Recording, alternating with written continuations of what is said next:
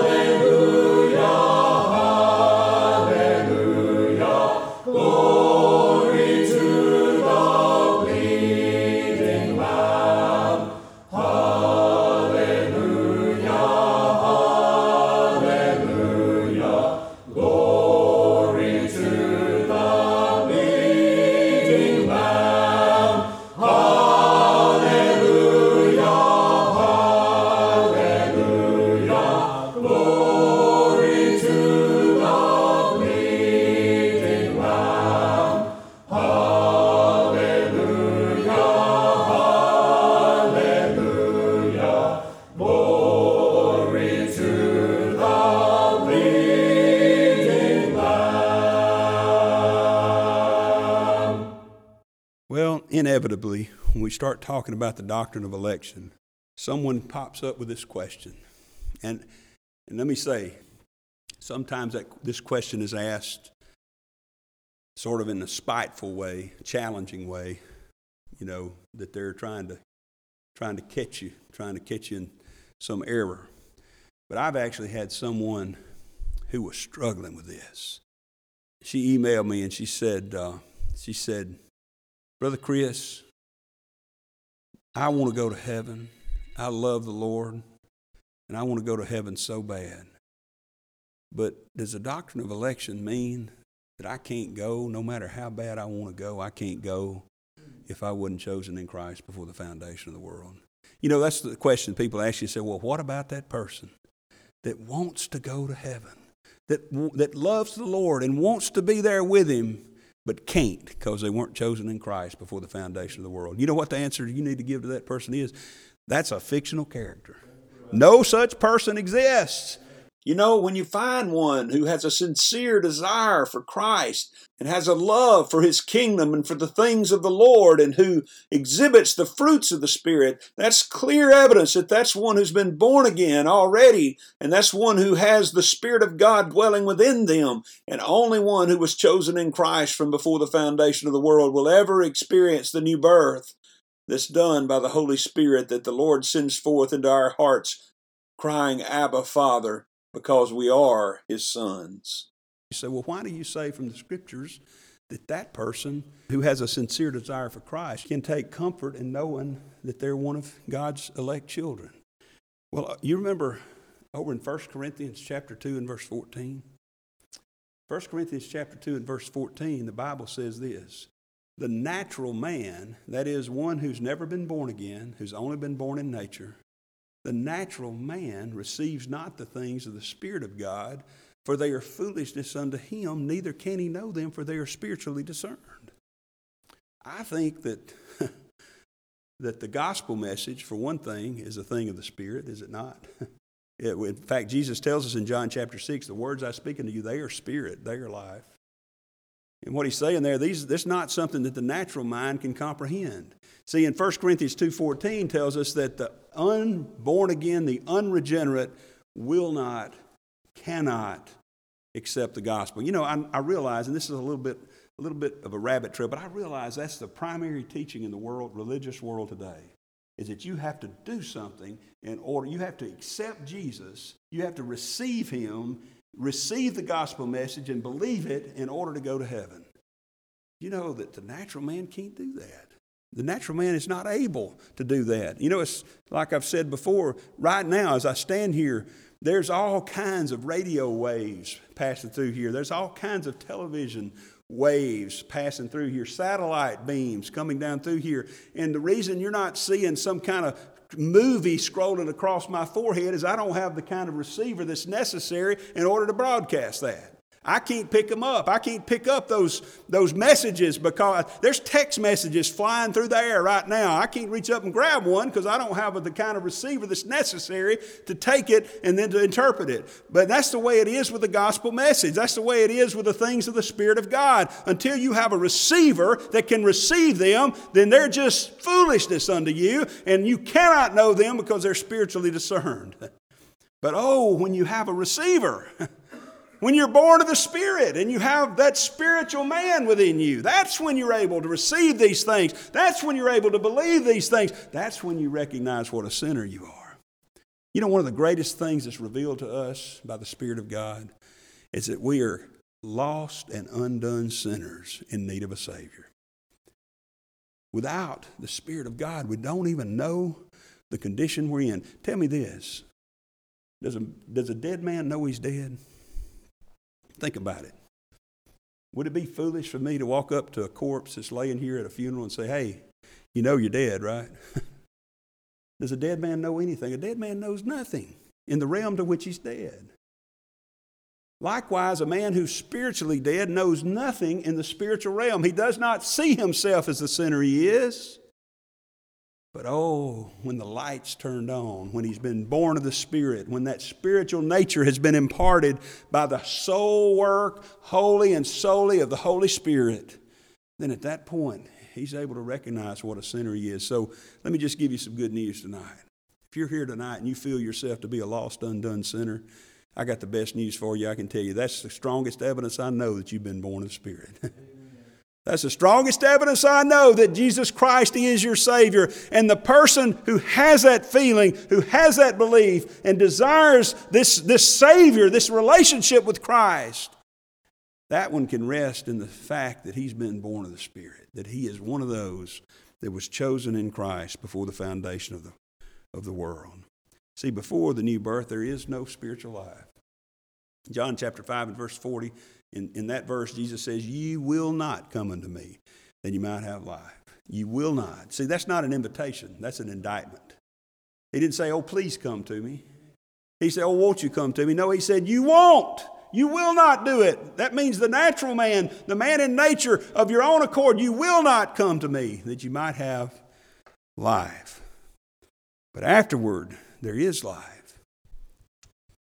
Why does the doctor, I don't know if they still do it or not, but used to, you'd see on TV, and I don't think they did it with our children because our children had pretty strong lungs as soon as they were born, but why does the doctor slap the baby after he's born? It's to get him to cry. Is he trying to get him born? Is he trying to get him to cry out so he can be born? No, the baby's already born. Why does a baby cry? A baby cries because he's been born. He's hungry now. He's in need of comfort. He's in need of being swaddled in those infant clothes. He's in need of something now that he didn't need before he's been born, you see. Likewise, the one who cries out like the thief on the cross. You know, that's one of the greatest examples of this that I know. If you're not careful, you'll get it into your mind, child of God, that there was one good thief and one bad thief. There's a song that I've sung before, and I love the song, but there's one bad verse in there. And in that verse, it talks about, it's a song about the crucifixion of Christ and him going up the mountain there to Calvary. And it talks about one thief cursing and swearing and one thief crying out for mercy. And, you know, that's just not the picture I see in the Scripture. The picture I see in the Scripture, you turn sometime, you don't have to do it tonight, to Matthew the 27th chapter. You're going to learn a couple of things there that's very important. First of all, there were two thieves. You need to understand that. It wasn't a bunch of thieves, it was two. One on the right hand of him and one on the left. And secondly, as he talks about those that spat upon him and cursed him and mocked him, we're told that the thieves, plural, the thieves, they cast the same in his teeth. They were both cursing him. They were both mocking him. They were both looking down upon him. Neither one of them was crying out for mercy. Neither one of them was looking to him as some kind of Savior. Oh, but Luke, the 23rd chapter, you know the story. There came a point during that episode on the cross, before a preacher preached to any one of them, before any one of them was baptized, but without any of them reading a gospel tract, without any kind of interaction whatsoever with the church, without any statement from Jesus to them, one of them looked up and said, "Lord, remember me when thou comest into thy kingdom." You know, some in many circles of the religious world would say that, oh, well, he asked Jesus to come into his heart right there. Something had already happened to his heart. See, that was the same man that had been cursing and mocking before. That's the man whose heart had been bitter against the Lord, saying, "Save yourself. You said you could save yourself. Save us too." And began to keep calling out to him. But all of a sudden, by the direct operation of the Holy Spirit, that man changed. And suddenly, he saw Jesus as the Savior and Lord that he is. You know, Jesus didn't say to him, "Let's see if we can't get somebody up here to get you down and get you baptized." Let me see if I can't get somebody over here to pray the sinner's prayer with you. You know what Jesus did? He just looked at him. He said, today thou shalt be with me in paradise. I love that story. I love that account. I love the fact that our Lord loved his people from before the foundation of the world, and that even a death by crucifixion justly executed does not separate us from the love of Christ. Now look, that man should have lived a different life. That thief shouldn't have been where he was. You and I ought to live lives that don't cause people to question who we are or where we're going. You know, I'm sure that man's family, unless they just happen to be close enough to hear it, or unless later on they got a copy of the Gospel of Luke, believed he died and went to hell. Because he looked like it, didn't he? He wasn't just a thief, by the way. He wasn't just a pickpocket. He was a robber. He was a violent malefactor. That was somebody who was violent in his life. He had lived a life that ultimately resulted in this just execution. And I'm sure his family, if they were still living, if there's any left, say, oh, John, he just got what he deserved, and I suppose he's burning in hell today. But I'm so thankful that even a thief on the cross will not escape out of the grace and mercy of God that was given to him before the foundation of the world. So, let me sum all this up. I wanted to cover some things we don't believe. So what do we believe? And I just want to briefly talk about this tonight. Lord willing, next Sunday morning we'll come back to it. As I said earlier, the doctrine of election is in the Word of God. You've got to do something with it. You either have to ignore it, or reject it, or explain it away, or accept it for the glorious teaching that it is. In Romans chapter 8, we began looking in the 29th verse there. Notice what it says. For whom he did foreknow. I've already said this, but I want to remind you, not who he knew about, not what he knew they would do, whom he knew in an intimate, personal way. Over in the first chapter, I believe it is, of 1 Peter, in the second verse, he calls us elect according to the foreknowledge of God. That's an intimate foreknowing. That's, you know, before Sherry and I married, before we started dating, I knew about her, okay? I knew about who she was. And she knew enough about me to turn me down the first time I asked her out. She knew about me. See? Smart girl. But after I married her, I know her. I don't just know about her, I know her. I know about people who are celebrities, but I don't know them. See, the Lord's not talking about somebody he knew about. He knew about everybody, but he knew his people. He foreknew them before the foundation of the world. We're told in the book of Ephesians chapter 1 and verse 4 that we were chosen in Christ before the foundation of the world. For whom he did foreknow, he also did predestinate to be conformed to the image of his Son, that he might be the firstborn among many brethren. Moreover, whom he did predestinate, them he also called. That's the work of the Holy Spirit in regeneration. Whom he called, them he also justified. That's the work of Jesus on the cross, which we'll get to in this study of our articles of faith. And whom he justified, them he also glorified. That's the doctrine of the resurrection that we also have as one of our articles of faith here at this church. And then he asks the question, what shall we then say to these things? So many people get agitated. So many people reject them. So many people don't understand them and therefore ignore them.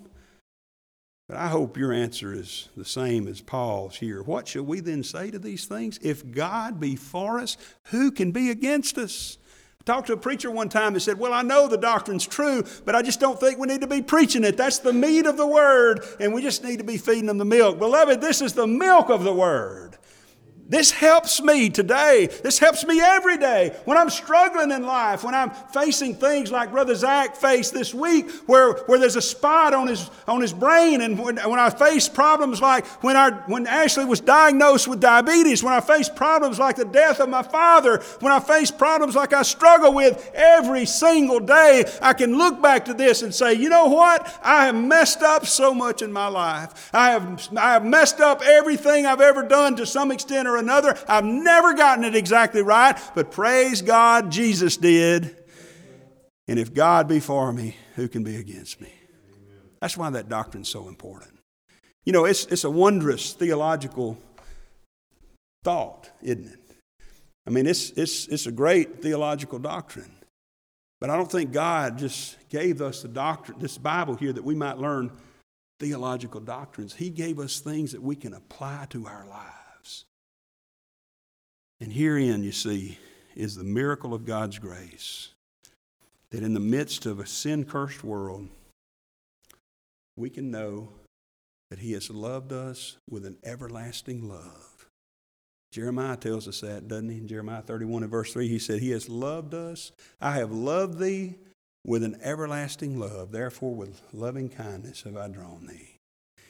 If you have a sense of yourself as a sinner, and a sense that Christ is the Savior that you need, that was sufficient for your case, then you can rest assured that that is a fruit of the Spirit of God. And you see, we can rely on. If I had to do any, I don't even want to get into this. Let me just say this: my dear wife asked me to perform a task this week to fix something. Okay.